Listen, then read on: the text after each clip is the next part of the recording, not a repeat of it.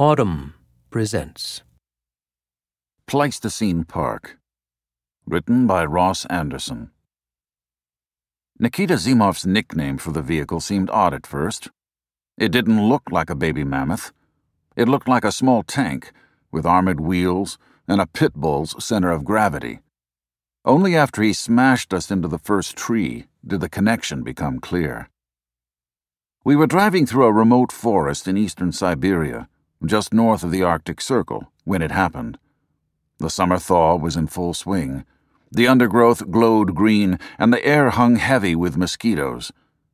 We had just splashed through a series of deep ponds when, without a word of warning, Nikita veered off the trail and into the trees, ramming us into the trunk of a young 20-foot larch. The wheels spun for a moment, and then surged us forward. A dry crack rang out from under the fender as the larch snapped cleanly at its base and toppled over, falling in the quiet, dignified way that trees do. I had never seen Nikita happier.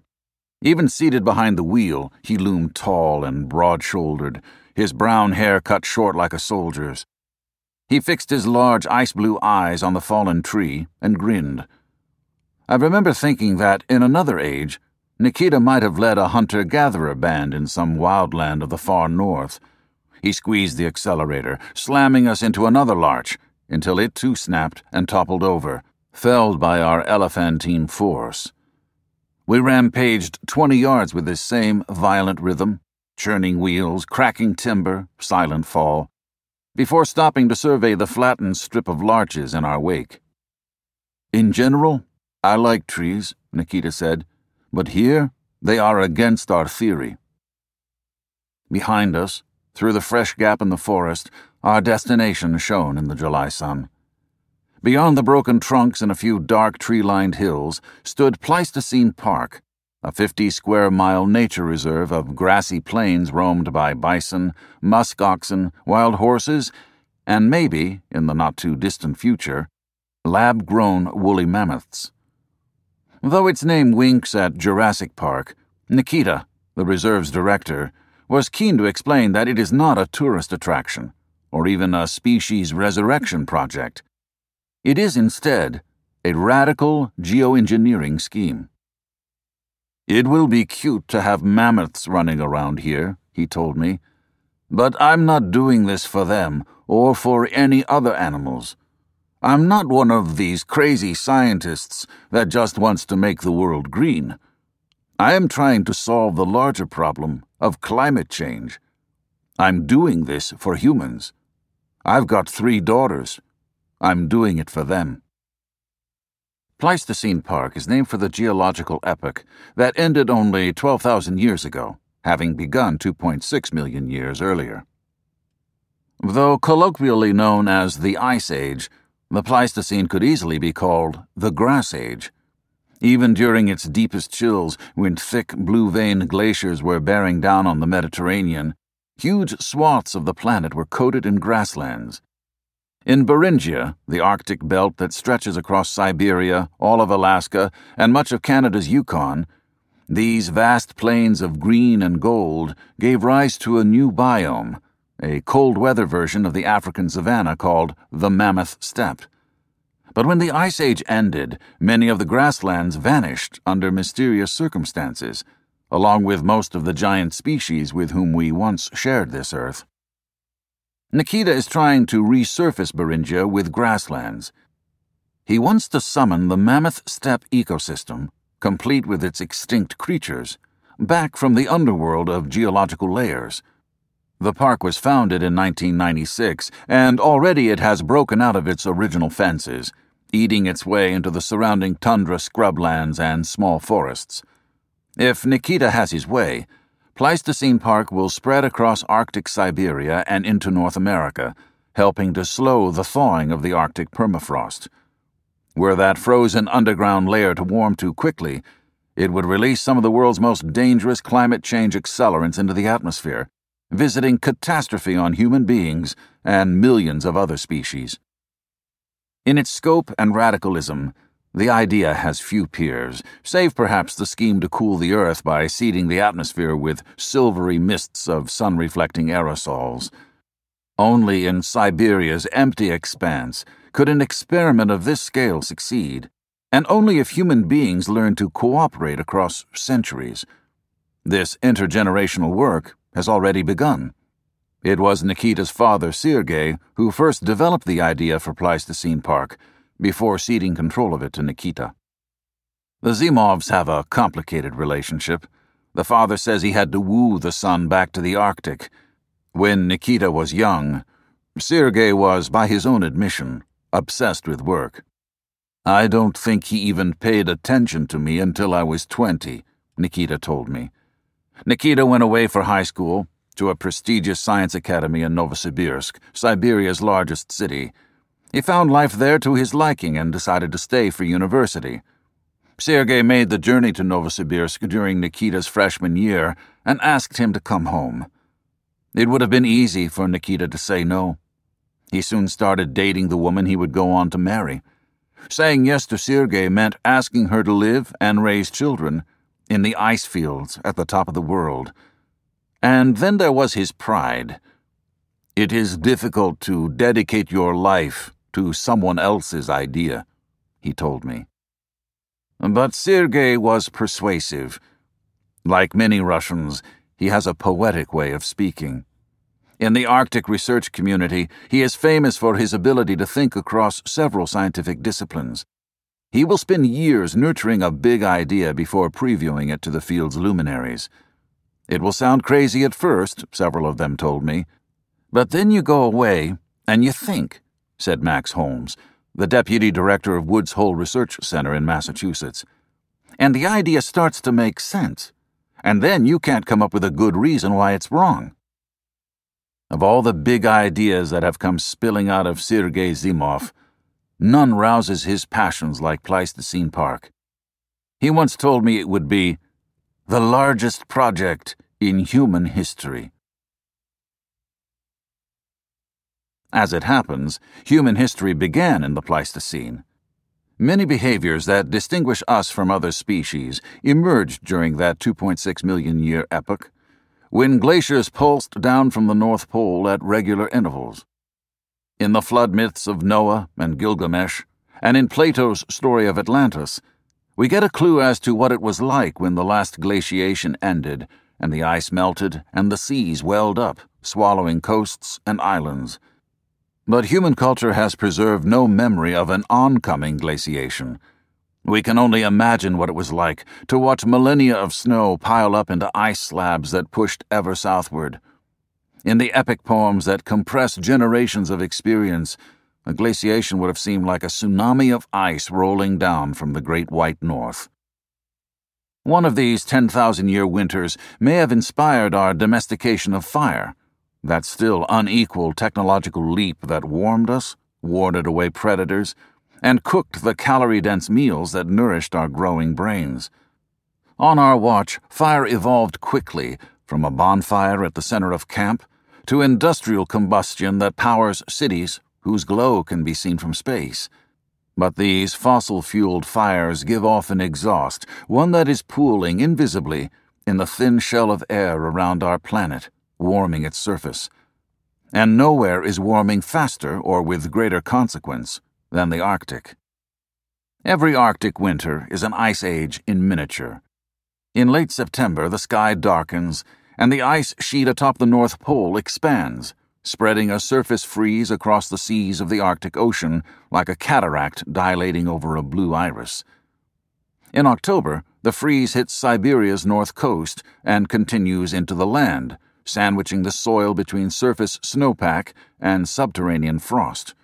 When the spring sun comes, it melts the snow, but the frozen underground layer remains.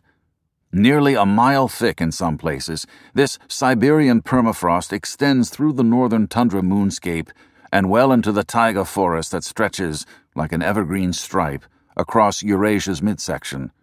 Similar frozen layers lie beneath the surface in Alaska and the Yukon, and all are now beginning to thaw.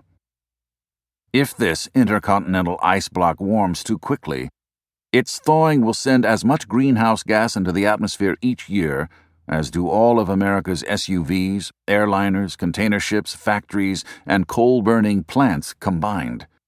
It could throw the planet's climate into a calamitous feedback loop, in which faster heating begets faster melting. The more apocalyptic climate change scenarios will be in play. Coastal population centers could be swamped. Oceans could become more acidic. A mass extinction could rip its way up from the plankton base of the marine food chain. Megadroughts could expand deserts and send hundreds of millions of refugees across borders, triggering global war. Pleistocene Park is meant to slow the thawing of the permafrost, Nikita told me. The park sits in the transition zone between the Siberian tundra and the dense woods of the taiga. For decades, the Zimovs and their animals have stripped away the region's dark trees and shrubs to make way for the return of grasslands. Research suggests that these grasslands will reflect more sunlight than the forests and scrub they replace, causing the Arctic to absorb less heat. In winter, the short grass and animal-trampled snow will offer scant insulation, enabling the season's freeze to reach deeper into the Earth's crust, cooling the frozen soil beneath and locking one of the world's most dangerous carbon dioxide loads in a thermodynamic vault. To test these landscape-scale cooling effects, Nikita will need to import the large herbivores of the Pleistocene. He's already begun bringing them in from far-off lands 2 by 2 as though filling an ark. But to grow his Ice Age lawn into a biome that stretches across continents, he needs millions more. He needs wild horses, musk oxen, reindeer, bison, and predators to corral the herbivores into herds. And to keep the trees beaten back, he needs hundreds of thousands of resurrected woolly mammoths. As a species, the woolly mammoth is fresh in its grave. People in Siberia still stumble on frozen mammoth remains with flesh and fur intact. Some scientists have held out hope that one of these carcasses may contain an undamaged cell suitable for cloning. But Jurassic Park notwithstanding, the DNA of a deceased animal decays quickly. Even if a deep freeze spares a cell the ravenous microbial swarms that follow in death's wake, a few thousand years of cosmic rays will reduce its genetic code to a jumble of unreadable fragments. You could wander the entire Earth and not find a mammoth cell with a perfectly preserved nucleus. But you may not need one. A mammoth is merely a cold-adapted member of the elephant family. Asian elephants in zoos have been caught on camera making snowballs with their trunks. Modify the genomes of elephants like those, as nature modified their ancestors across hundreds of thousands of years, and you can make your own mammoths. The geneticist George Church and a team of scientists at his Harvard lab are trying to do exactly that.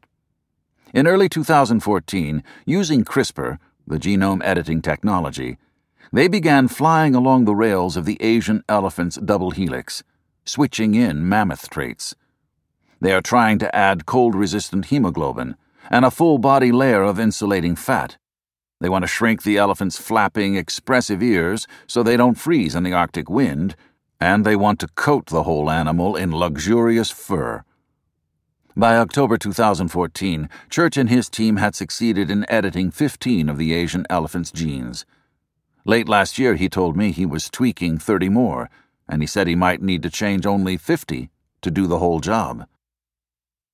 When I asked Beth Shapiro, the world's foremost expert in extinct species DNA, about Church's work, she gushed. "George Church is awesome," she said. "He's on the right path, and no one has made more progress than him. But it's too early to say whether it will take only 50 genes because it takes a lot of work to see what each of those changes is going to do to the whole animal. Even if it takes hundreds of gene tweaks, Church won't have to make a perfect mammoth. If he can resculpt the Asian elephant so it can survive Januaries in Siberia, he can leave natural selection to do the polishing. For instance, mammoth hair was as long as 12 inches, but shorter fur will be fine for Church's purposes. Yakutian wild horses took less than 1,000 years to regrow long coats after they returned to the Arctic. The gene editing is the easy part, Church told me before I left for Pleistocene Park. Assembling the edited cells into an embryo that survives to term is the real challenge, in part because surrogacy is out of the question. Asian elephants are an endangered species. Few scientists want to tinker with their reproductive processes, and no other animal's womb will do. Instead, the embryos will have to be nurtured in an engineered environment, most likely a tiny sac of uterine cells at first, and then a closet-sized tank where the fetus can grow into a fully formed 200-pound calf. No one has yet brought a mammal to term in an artificial environment. The mammalian mother-child bond, with its precisely timed hormone releases, is beyond the reach of current biotechnology. But scientists are getting closer with mice, whose embryos have now stayed healthy in vitro for almost half of their 20-day gestation period. Church told me he hopes he'll be manufacturing mice in a lab within 5 years. And though the elephant's 22-month gestation period is the longest of any mammal, Church said he hopes it will be a short hop from manufacturing mice to manufacturing mammoths. Church has been thinking about making mammoths for some time, but he accelerated his efforts in 2013 after meeting Sergei Zimov at a de-extinction conference in Washington, D.C. Between sessions, Sergei pitched him on his plan to keep Beringia's permafrost frozen by giving it a topcoat of Ice Age grassland. When he explained the mammoth's crucial role in that ecosystem, Church felt compelled to help. He told me he hopes to deliver the first woolly mammoth to Pleistocene Park within a decade. Last summer, I traveled 72 hours across 15 time zones to reach Pleistocene Park. After Moscow, the towns, airports, and planes shrunk with every flight. The last leg flew out of Yakutsk, a gray city in Russia's far east, whose name has, like Siberia's, become shorthand for exile. The small dual-prop plane flew northeast for 4 hours, carrying about a dozen passengers seated on blue felt seats with the structural integrity of folding chairs. Most were indigenous people from northeast Siberia. Some brought goods from warmer climes, including crops that can't grow atop the permafrost. One woman held a bucket of grapes between her knees.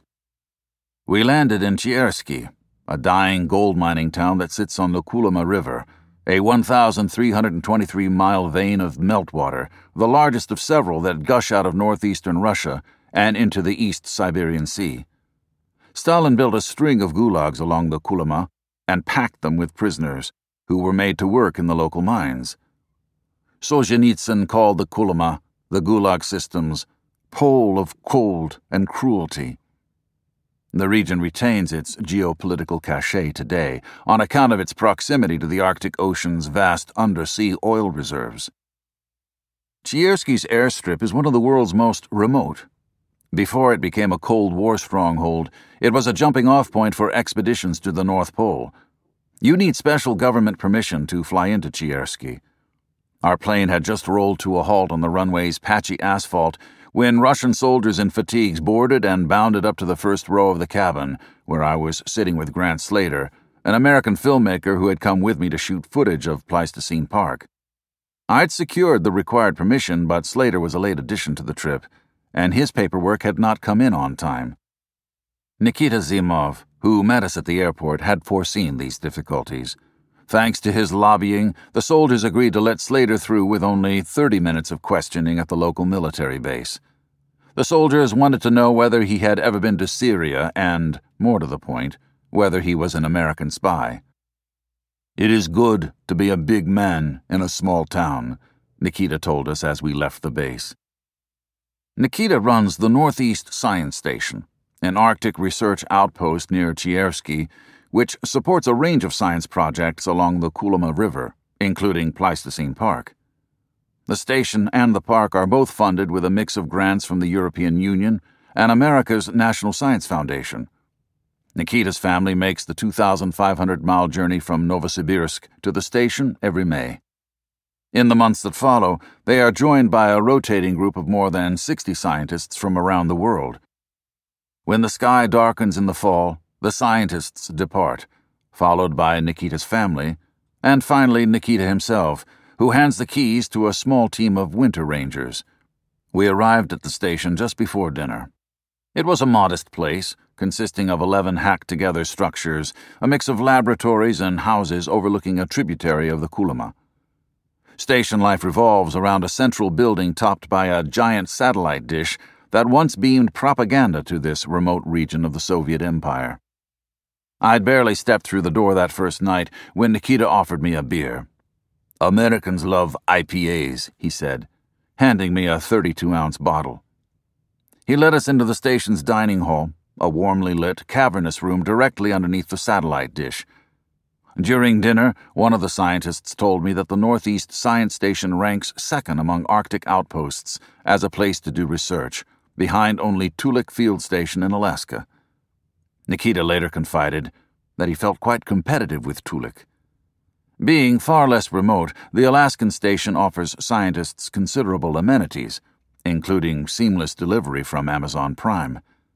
But Tulik provides no alcohol, so Nikita balances its advantages by stocking his station with Russian beer and crystal blue bottles of Siberian vodka, shipped into Chiersky at a heavy cost.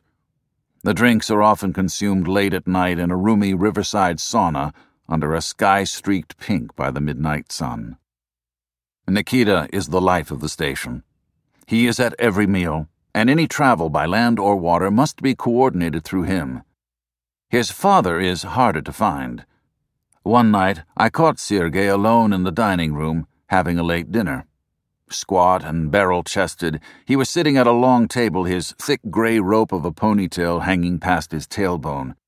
His beard was a white Brillo pad streaked with yellow.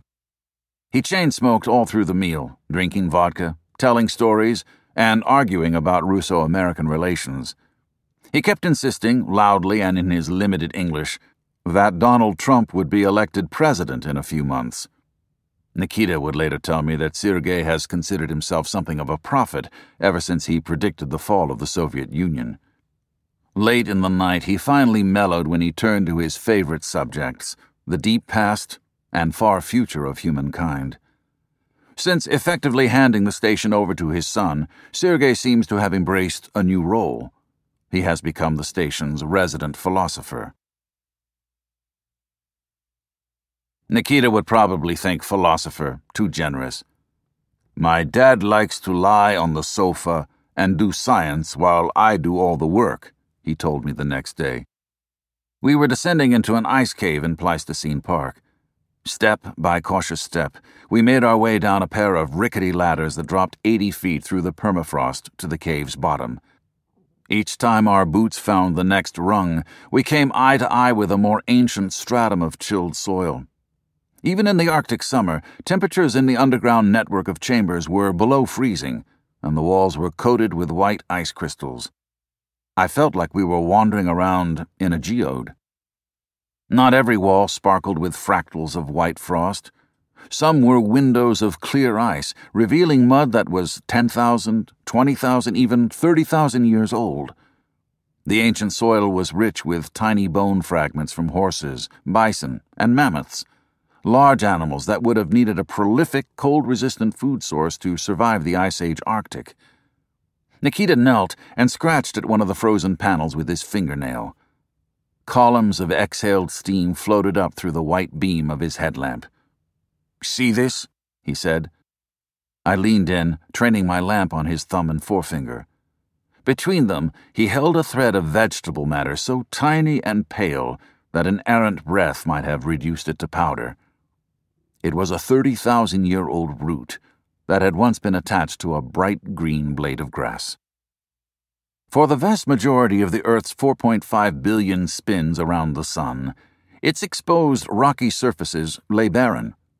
Plants changed that. Born in the seas like us, they knocked against the planet's shores for eons. They army-crawled onto the continents, anchored themselves down, and began testing new body plans, performing in the process a series of vast experiments on the Earth's surface. They pushed whole forests of woody stems into the sky to stretch their light-drinking leaves closer to the sun. They learned how to lure pollinators by unfurling perfumed blooms in every color of the rainbow. And nearly 70 million years ago, they began testing a new form that crept out from the shadowy edges of the forest and began spreading a green carpet of solar panel across the earth. For tens of millions of years, grasses waged a global land war against forests. According to some scientists, they succeeded by making themselves easy to eat. Unlike other plants, many grasses don't expend energy on poisons or thorns or other herbivore-deterring technologies. By allowing themselves to be eaten, they partner with their own grazers to enhance their ecosystem's nutrient flows. Temperate zone biomes can't match the lightning-fast biocycling of the tropics, where every leaf that falls to the steamy jungle floor is set upon by microbial swarms that dissolve its constituent parts. In a pine forest, a fallen branch might keep its nutrients locked behind bark and needle for years. But grasslands are able to keep nutrients moving relatively quickly because grasses so easily find their way into the hot, wet stomachs of large herbivores, which are even more microbe-rich than the soil of the tropics. A grazing herbivore returns nutrients to the soil within a day or two, its thick, paste-like dung acting as a fertilizer to help the bitten blades of grass regrow from below. The blades sprout as if from everlasting ribbon dispensers, and they grow faster than any other plant group on Earth. Some bamboo grasses shoot out of the ground at a rate of several feet a day. Grasses became the base layer for some of the Earth's richest ecosystems. They helped make giants out of the small burrowing mammals that survived the asteroid that killed off the dinosaurs some 66 million years ago. And they did it in some of the world's driest regions, such as the sun-baked plains of the Serengeti, where more than 1 million wildebeests still roam, or the northern reaches of Eurasia during the most severe stretches of the Pleistocene. The root between Nikita's thumb and forefinger was one foot soldier among trillions that fought in an ecological revolution that human beings would come to join. We descended, after all, from tree dwellers. Our nearest primate relatives, chimpanzees, bonobos, and gorillas, are still in the forest. Not human beings. We left Africa's woodlands and wandered into the alien ecology of its grassland savannas, as though sensing their raw fertility.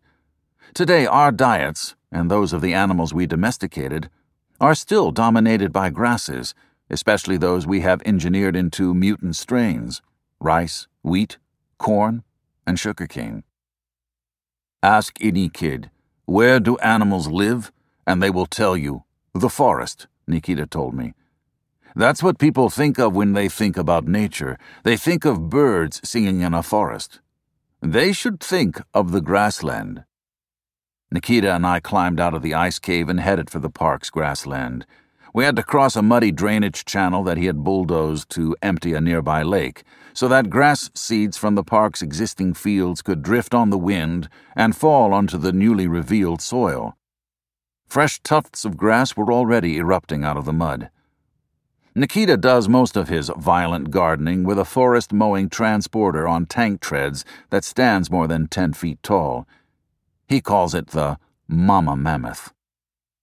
When I first laid eyes on Pleistocene Park, I wondered whether it was the grassland views that first lured humans out of the woods. In the treeless plains, an upright biped can see almost into eternity. Cool Arctic winds rushed across the open landscape, fluttering its long ground layer of grasses. On the horizon, I made out a herd of large gray and white animals. Their features came into focus as we hiked closer, especially after one broke into a run. They were horses, like those that sprinted across the plains of Eurasia and the Americas during the Pleistocene, their hooves hammering the ground, compressing the snow so that other grazers could reach cold mouthfuls of grass and survive the winter. Like America's Mustangs, Pleistocene Park's horses come from a line that was once domesticated. But it was hard to imagine these horses being tamed. They move toward us with a boldness you don't often see in pens and barns.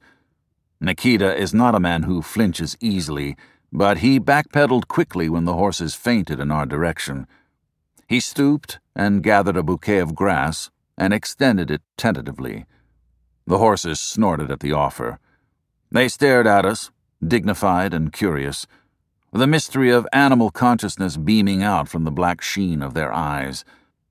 At one point, 4 lined up in profile, like the famous quartet of gray horses painted by torchlight on the ceiling of Chauvet Cave in France, some 30,000 years ago. We walked west through the fields to where a lone bison was grazing. When seen without a herd, a bison loses some of its glamour as a pure symbol of the wild. But even a single hungry specimen is an ecological force to be reckoned with. This one would eat through acres of grass by the time the year was out. In the warmer months, bison expend some of their awesome muscular energy on the destruction of trees. They shoulder into stout trunks, rubbing them raw and exposing them to the elements. It was easy to envision huge herds of these animals clearing the steppes of Eurasia and North America during the Pleistocene. This one had trampled several of the park's saplings, reducing them to broken, leafless nubs. Nikita and I worried that the bison would trample us too when, upon hearing us inch closer, he reared up his mighty horned head, stilled his swishing tail, and stared, as though contemplating a charge. We stayed low and headed away to higher ground to see a muskox, a grazer whose entire being, inside and out, seems to have been carved by the Pleistocene. A muskox's stomach contains exotic microbiota that are corrosive enough to process tundra scrub. Its dense layers of fur provide a buffer that allows it to graze in perfect comfort under the dark, aurora-filled sky of the Arctic winter, untroubled by skin-peeling 70-below winds. Nikita wants to bring hordes of muskox into Pleistocene Park. He acquired this one on a dicey boat ride hundreds of miles north into the ice-strewn Arctic Ocean. He would have brought back several others, too, but a pair of polar bears made off with them. Admiring the animal's shiny, multicolored coat, I asked Nikita whether he worried about poachers, especially with a depressed mining town nearby. He told me that hunters from Chierski routinely hunt moose, reindeer, and bear in the surrounding forests. But they don't hunt animals in the park. Why? I asked. Personal relationships, he said. When the leader of the local mafia died, I gave the opening remarks at his funeral. Filling Pleistocene Park with giant herbivores is a difficult task because there are so few left. When modern humans walked out of Africa some 70,000 years ago, we shared this planet with more than 30 land mammal species that weighed more than a ton. Of those animals, only elephants, hippos, rhinos, and giraffes remain. These African megafauna may have survived contact with human beings because they evolved alongside us over millions of years, long enough for natural selection to bake in the instincts required to share a habitat with the most dangerous predator nature has yet manufactured. The giant animals that lived on other continents had no such luxury. When we first wandered into their midst, they may have misjudged us as small, harmless creatures, but by the time humans arrived in southern Europe, we'd figured out how to fan out across grasslands in small, fleet-footed groups, and we were carrying deadly projectiles that could be thrown from beyond the intimate range of an animal's claws or fangs. Most ecosystems have checks against runaway predation. Population dynamics usually ensure that apex predators are rare. When Africa's grazing populations dip too low, for instance, lions go hungry and their numbers plummet. The same is true of sharks in the oceans. But when human beings' favorite prey thins out, we can easily switch to plant foods. This omnivorous resilience may explain a mystery that has vexed fossil hunters for more than a century, as they have slowly unearthed evidence of an extraordinary die-off of large animals all over the world right at the end of the Pleistocene. Some scientists think that extreme climate change was the culprit. The global melt transformed land-based biomes, and lumbering megafauna were slow to adapt. But this theory has weaknesses. Many of the vanished species had already survived millions of years of fluctuations between cold and warmth. And with a climate-caused extinction event, you'd expect the effects to be distributed across size and phylum. But small animals mostly survived the end of the Pleistocene. The species that died in high numbers were mammals with huge stores of meat in their flanks, precisely the sort you'd expect spear-wielding humans to hunt.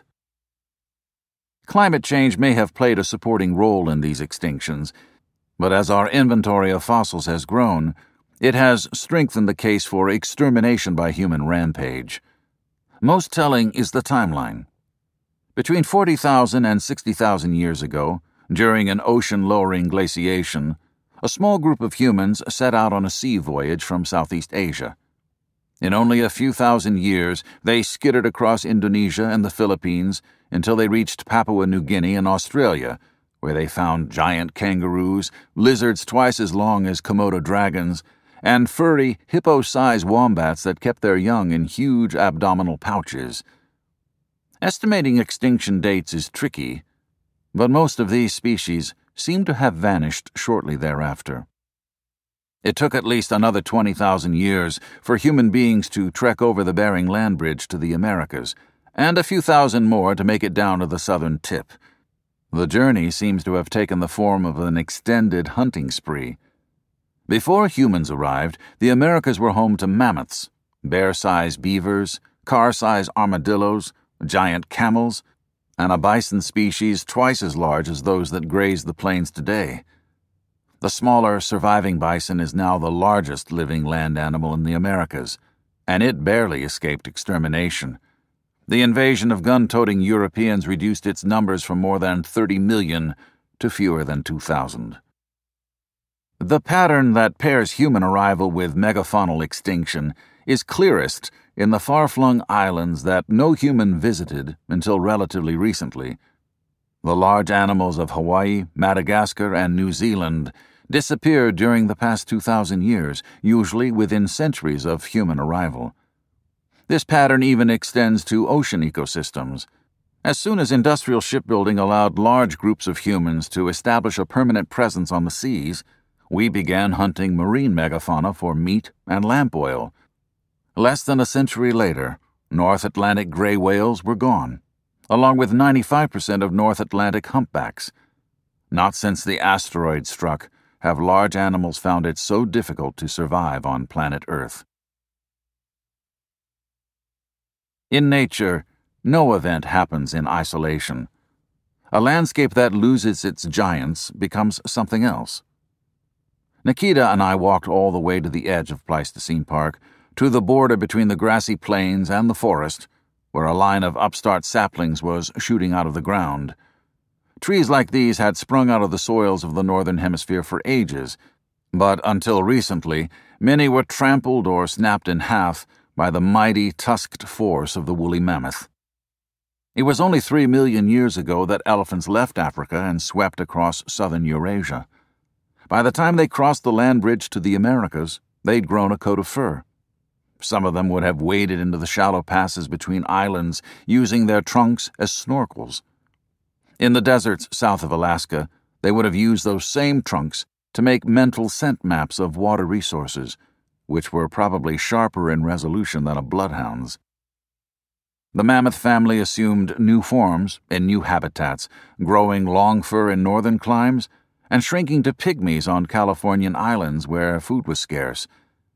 But mammoths were always a keystone species on account of their prodigious grazing, their well-digging, and the singular joy they seemed to derive from knocking down trees. A version of this behavior is on display today in South Africa's Kruger National Park, one of the only places on Earth where elephants live in high densities. As the population has recovered, the park's woodlands have thinned just as they did millions of years ago when elephants helped engineer the African savannas that made humans into humans. I have often wondered whether the human who first encountered a mammoth retained some cultural memory of its African cousin, in song or story. In the cave paintings that constitute our clearest glimpse into the prehistoric mind, mammoths loom large. In a single French cave, more than 150 are rendered in black outline, their tusks curving just so. In the midst of the transition from caves to constructed homes, some humans lived inside mammoths. 15,000 years ago, early architects built tents from the animal's bones and tusks. Whatever wonderment human beings felt upon sighting their first mammoth, it was eventually superseded by more practical concerns. After all, a single cold-preserved carcass could feed a tribe for a few weeks. It took less than 50 millennia for humans to help kill off the mammoths of Eurasia and North America. Most were dead by the end of the Ice Age. A few survived into historical times, on remote Arctic Ocean outposts like St. Paul Island, a lonely dot of land in the center of the Bering Sea, where mammoths lived until about 3600 BC. A final group of survivors slowly wasted away on Wrangel Island, just north of Pleistocene Park. Mammoth genomes tell us they were already inbreeding when the end came, around 2000 BC. No one knows how the last mammoth died, but we do know that humans made landfall on Wrangel Island around the same time. The mammoth's extinction may have been our original ecological sin. When humans left Africa 70,000 years ago, the elephant family occupied a range that stretched from that continent's southern tip to within 600 miles of the North Pole. Now elephants are holed up in a few final hiding places, such as Asia's dense forests. Even in Africa, our shared ancestral home, their populations are shrinking, as poachers hunt them with helicopters, GPS, and night vision goggles.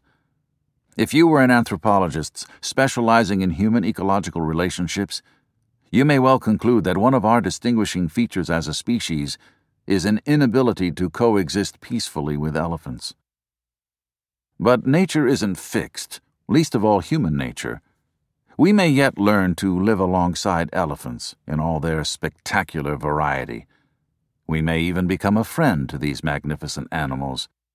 Already we honor them as a symbol of memory, wisdom, and dignity. With luck, we will soon re-extend their range to the Arctic. "Give me 100 mammoths, and come back in a few years," Nikita told me as he stood on the park's edge, staring hard into the fast-growing forest. "You won't recognize this place." The next morning, I met Sergei Zimov on the dock at the Northeast Science Station. In winter, when Siberia ices over, locals make long-distance treks on the Kolyma's frozen surface, mostly in heavy trucks, but also in the ancestral mode, sleighs pulled by fleet-footed reindeer. Many far northern peoples have myths about flying reindeer. Sergei and I set out by speedboat, snaking our way down from the Arctic Ocean and into the Siberian wilderness. Wearing desert fatigues and a black beret, Sergei smoked as he drove, burning through a whole pack of unfiltered cigarettes. The twin roars of wind and engine forced him to be even louder and more aphoristic than usual. Every few miles, he would point at the young forests on the shores of the river, lamenting their lack of animals. "This is not wild," he would shout. It was early afternoon when we arrived at Duvany Yar, a massive cliff that runs for 6 miles along the riverbank. It was like no other cliff I'd ever seen. Rising 100 feet above the shore, it was a concave checkerboard of soggy mud and smooth ice. Trees on its summit were flopping over, their funhouse angles betraying the thaw beneath. Its aura of apocalyptic decay was enhanced by the sulphurous smell seeping out of the melting cliffside. As a long seam of exposed permafrost, Duvany Yar is a vivid window into the brutal geological reality of climate change. Many of the world's far northern landscapes, in Scandinavia, Canada, Alaska, and Siberia, are wilting like Duvany Yar is. When Nikita and I had driven through Chiersky, the local mining town, we'd seen whole houses sinking into mud formed by the big melt. On YouTube, you can watch a researcher stomp his foot on Siberian scrubland, making it ripple like a waterbed. The northern reaches of the taiga are dimpled with craters hundreds of feet across, where frozen underground soil has gone slushy and collapsed, causing landslides that have sucked huge stretches of forest into the earth. The local Yakutians describe one of the larger sinkholes as a gateway to the underworld. As the Duvany Yar cliffside slowly melts into the Kolyma River, it is spilling Ice Age bones onto the riverbank, including woolly rhino ribs and mammoth tusks worth thousands of dollars. A team of professional ivory hunters had recently picked the shore clean but for a single 30-inch section of tusk spotted the previous day by a lucky German scientist. He had passed it around the dinner table at the station. Marveling at its smooth surface and surprising heft, I'd felt, for a moment, the instinctive charge of ivory lust, that peculiar human longing that has been so catastrophic for elephants, furry and otherwise. When I joked with Sergei that fresh tusks may soon be strewn across this riverbank, he told me he hoped he would be alive when mammoths returned to the park. The first of the resurrected mammoths will be the loneliest animal on Earth. Elephants are extremely social. When they are removed from normal herd life to a circus or a zoo, some slip into madness. Mothers even turn on their young. Elephants are matriarchal. Males generally leave the herd in their teens when they start showing signs of sexual maturity. An elephant's social life begins at birth, when a newborn calf enters the world to the sound of joyous stomping and trumpeting from its sisters, cousins, aunts, and in some cases, a grandmother. Mammoth herds were likewise matriarchal, meaning a calf would have received patient instruction from its female elders. It would have learned how to use small sticks to clean dirt from the cracks in its feet, which were so sensitive that they could feel the steps of a distant herd member. It would have learned how to wield a trunk stuffed with more muscles than there are in the entire human body, including those that controlled its built-in water hose. It would have learned how to blast trumpet notes across the plains, striking fear into cave lions, and how to communicate with its fellow herd members in a rich range of rumbling sounds, many inaudible to the human ear. The older mammoths would have taught the calf how to find ancestral migration paths, how to avoid sinkholes, where to find water. When a herd member died, the youngest mammoth would have watched the others stand vigil, tenderly touching the body of the departed with their trunks before covering it with branches and leaves. No one knows how to recreate this rich mammoth culture, much less how to transmit it to that cosmically bewildered first mammoth. Or to an entire generation of such mammoths. The Zimovs won't be able to slow the thawing of the permafrost if they have to wait for their furry elephant army to grow organically. That would take too long given the species' slow breeding pace.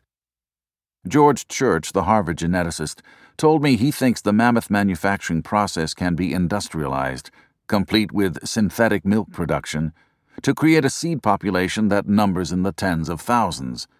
But he didn't say who would pay for it. At the Northeast Science Station, there was open talk of recruiting a science-friendly Silicon Valley billionaire, or how the Zimovs would deploy such a large group of complex social animals that would all be roughly the same age. Nikita and Sergei seemed entirely unbothered by ethical considerations regarding mammoth cloning or geoengineering. They saw no contradiction between their veneration of the wild and their willingness to intervene radically in nature. At times, they sounded like villains from a Michael Crichton novel. Nikita suggested that such concerns reeked of a particularly American piety. "I grew up in an atheist country," he said. "Playing God doesn't bother me in the least. We are already doing it. Why not do it better?" Sergei noted that other people wanted to stop climate change by putting chemicals in the atmosphere or in the ocean, where they could spread in dangerous ways. "All I want to do is bring animals back to the Arctic," he said. As Sergei and I walked down the riverbank, I kept hearing a cracking sound coming from the cliff. Only after we stopped did I register its source, which I looked up just in time to see a small sheet of ice dislodged from the cliffside. Devaniyar was bleeding into the river before our very eyes. In 1999, Sergei submitted a paper to the journal Science arguing that Beringian permafrost contained rich Yedema soils left over from Pleistocene grasslands. In other parts of the Arctic, such as Norway and eastern Canada, there is less carbon in the permafrost. If it thaws, sea levels will rise, but much less greenhouse gas will be released into the atmosphere.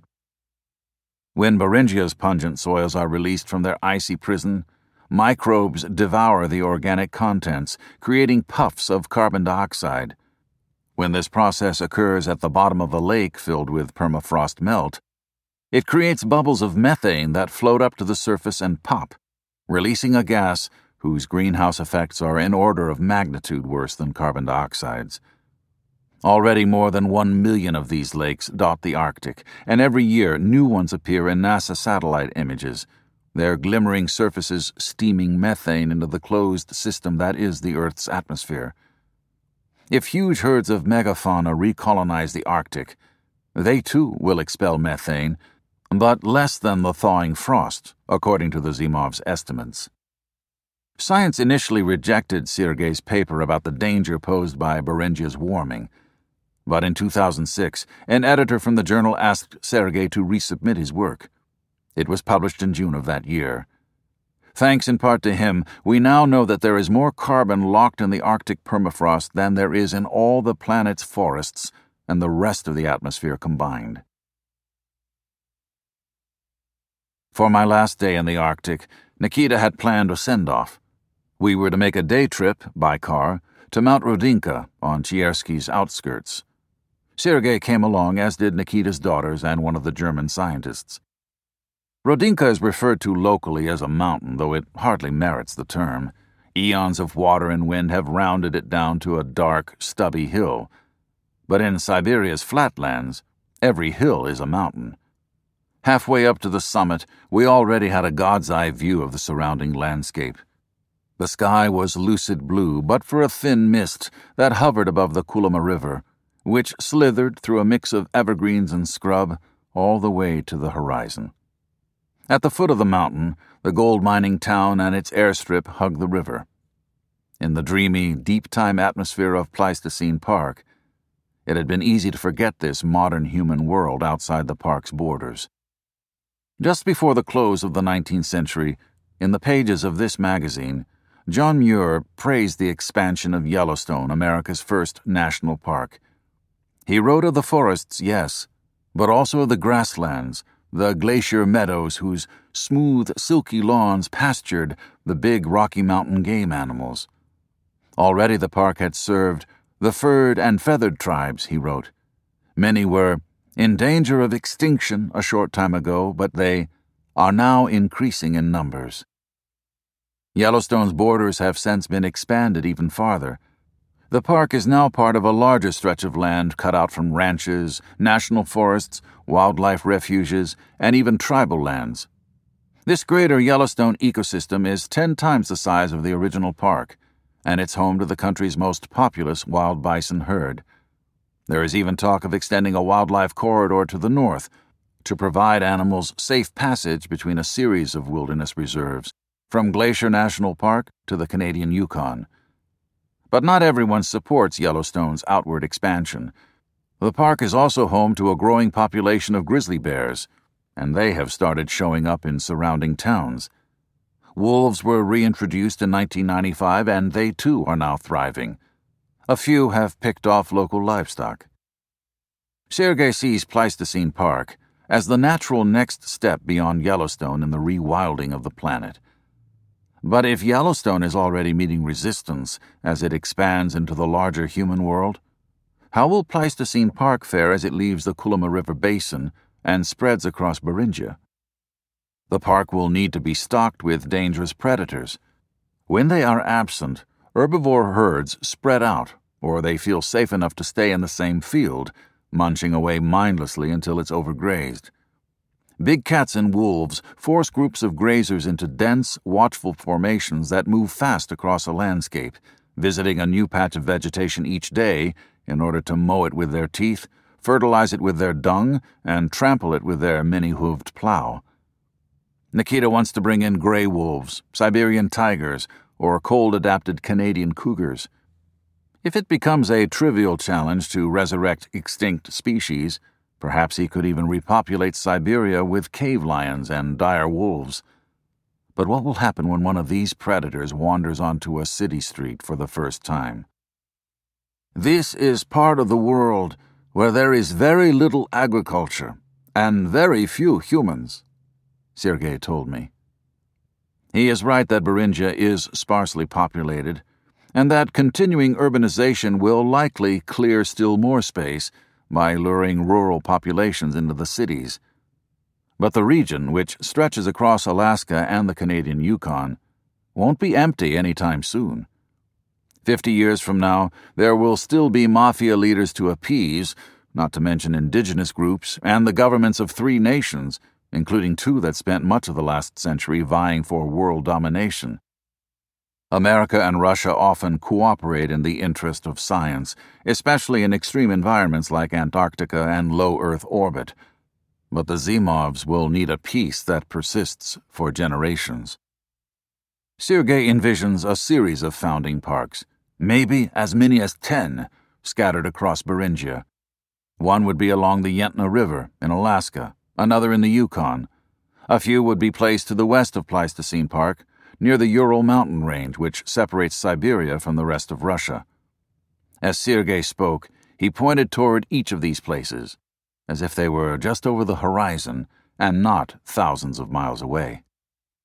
Sergei's plan relies on the very climate change he ultimately hopes to forestall. "The top layer of permafrost will melt first," he said. "Modern ecosystems will be destroyed entirely. The trees will fall down and wash away, and grasses will begin to appear." The mammoth steppe would spread from its starting nodes in each park until they all bled into one another, forming a megapark that spanned the entire region. Humans could visit on bullet trains built on elevated tracks to avoid disturbing the animals' free movement. Hunting could be allowed in designated areas. Gentler souls could go on Arctic safari tours. When Sergei was out of earshot, I asked Nikita whether one of his daughters would one day take over Pleistocene Park to see this plan through. We were watching 2 of them play in an old Soviet military radar station, about 100 yards from Rodinka's Peak. "I took the girls to the park last week, and I don't think they were too impressed," Nikita told me, laughing. "They thought the horses were unfriendly." I told him that wasn't an answer. "I'm not as selfish as my father," he said. "I won't force them to do this." Before I left to catch a plane back to civilization, I stood with Sergei on the mountaintop once more, taking in the view. He had slipped into one of his reveries about grasslands full of animals. He seemed to be suffering from a form of solastalgia, a condition described by the philosopher Glenn Albrecht as a kind of existential grief for a vanished landscape, be it a swallowed coast, a field turned to desert, or a bygone geological epoch. He kept returning to the idea that the wild planet had been interrupted midway through its grand experiment, its 4.5 billion-year blending of rock, water, and sunlight. He seems to think that the Earth peaked during the Ice Age, with the grassland ecologies that spawned human beings. He wants to restore the biosphere to that creative summit, so it can run its cosmic experiment forward in time. He wants to know what new wonders will emerge. "Maybe there will be more than one animal with a mind," he told me. I don't know whether Nikita can make his father's mad vision a material reality. The known challenges are immense, and there are likely many more that he cannot foresee. But in this brave new age, when it is humans who make and remake the world, it is a comfort to know that people are trying to summon whole landscapes, Lazarus-like, from the tomb. "Come forth," they are saying to woolly mammoths. "Come into this habitat that has been prepared for you. Join the wolves and the reindeer and the bison who survived you. Slip into your old Ice Age ecology. Wander free in this wild stretch of the earth. Your kind will grow stronger as the centuries pass. This place will overflow with life once again. Our original sin will be wiped clean. And if, in doing all this, we can save our planet and ourselves, that will be the stuff of a new mythology." If you enjoyed this production, find the best long-form articles read aloud in the Autumn app, available now for iPhone.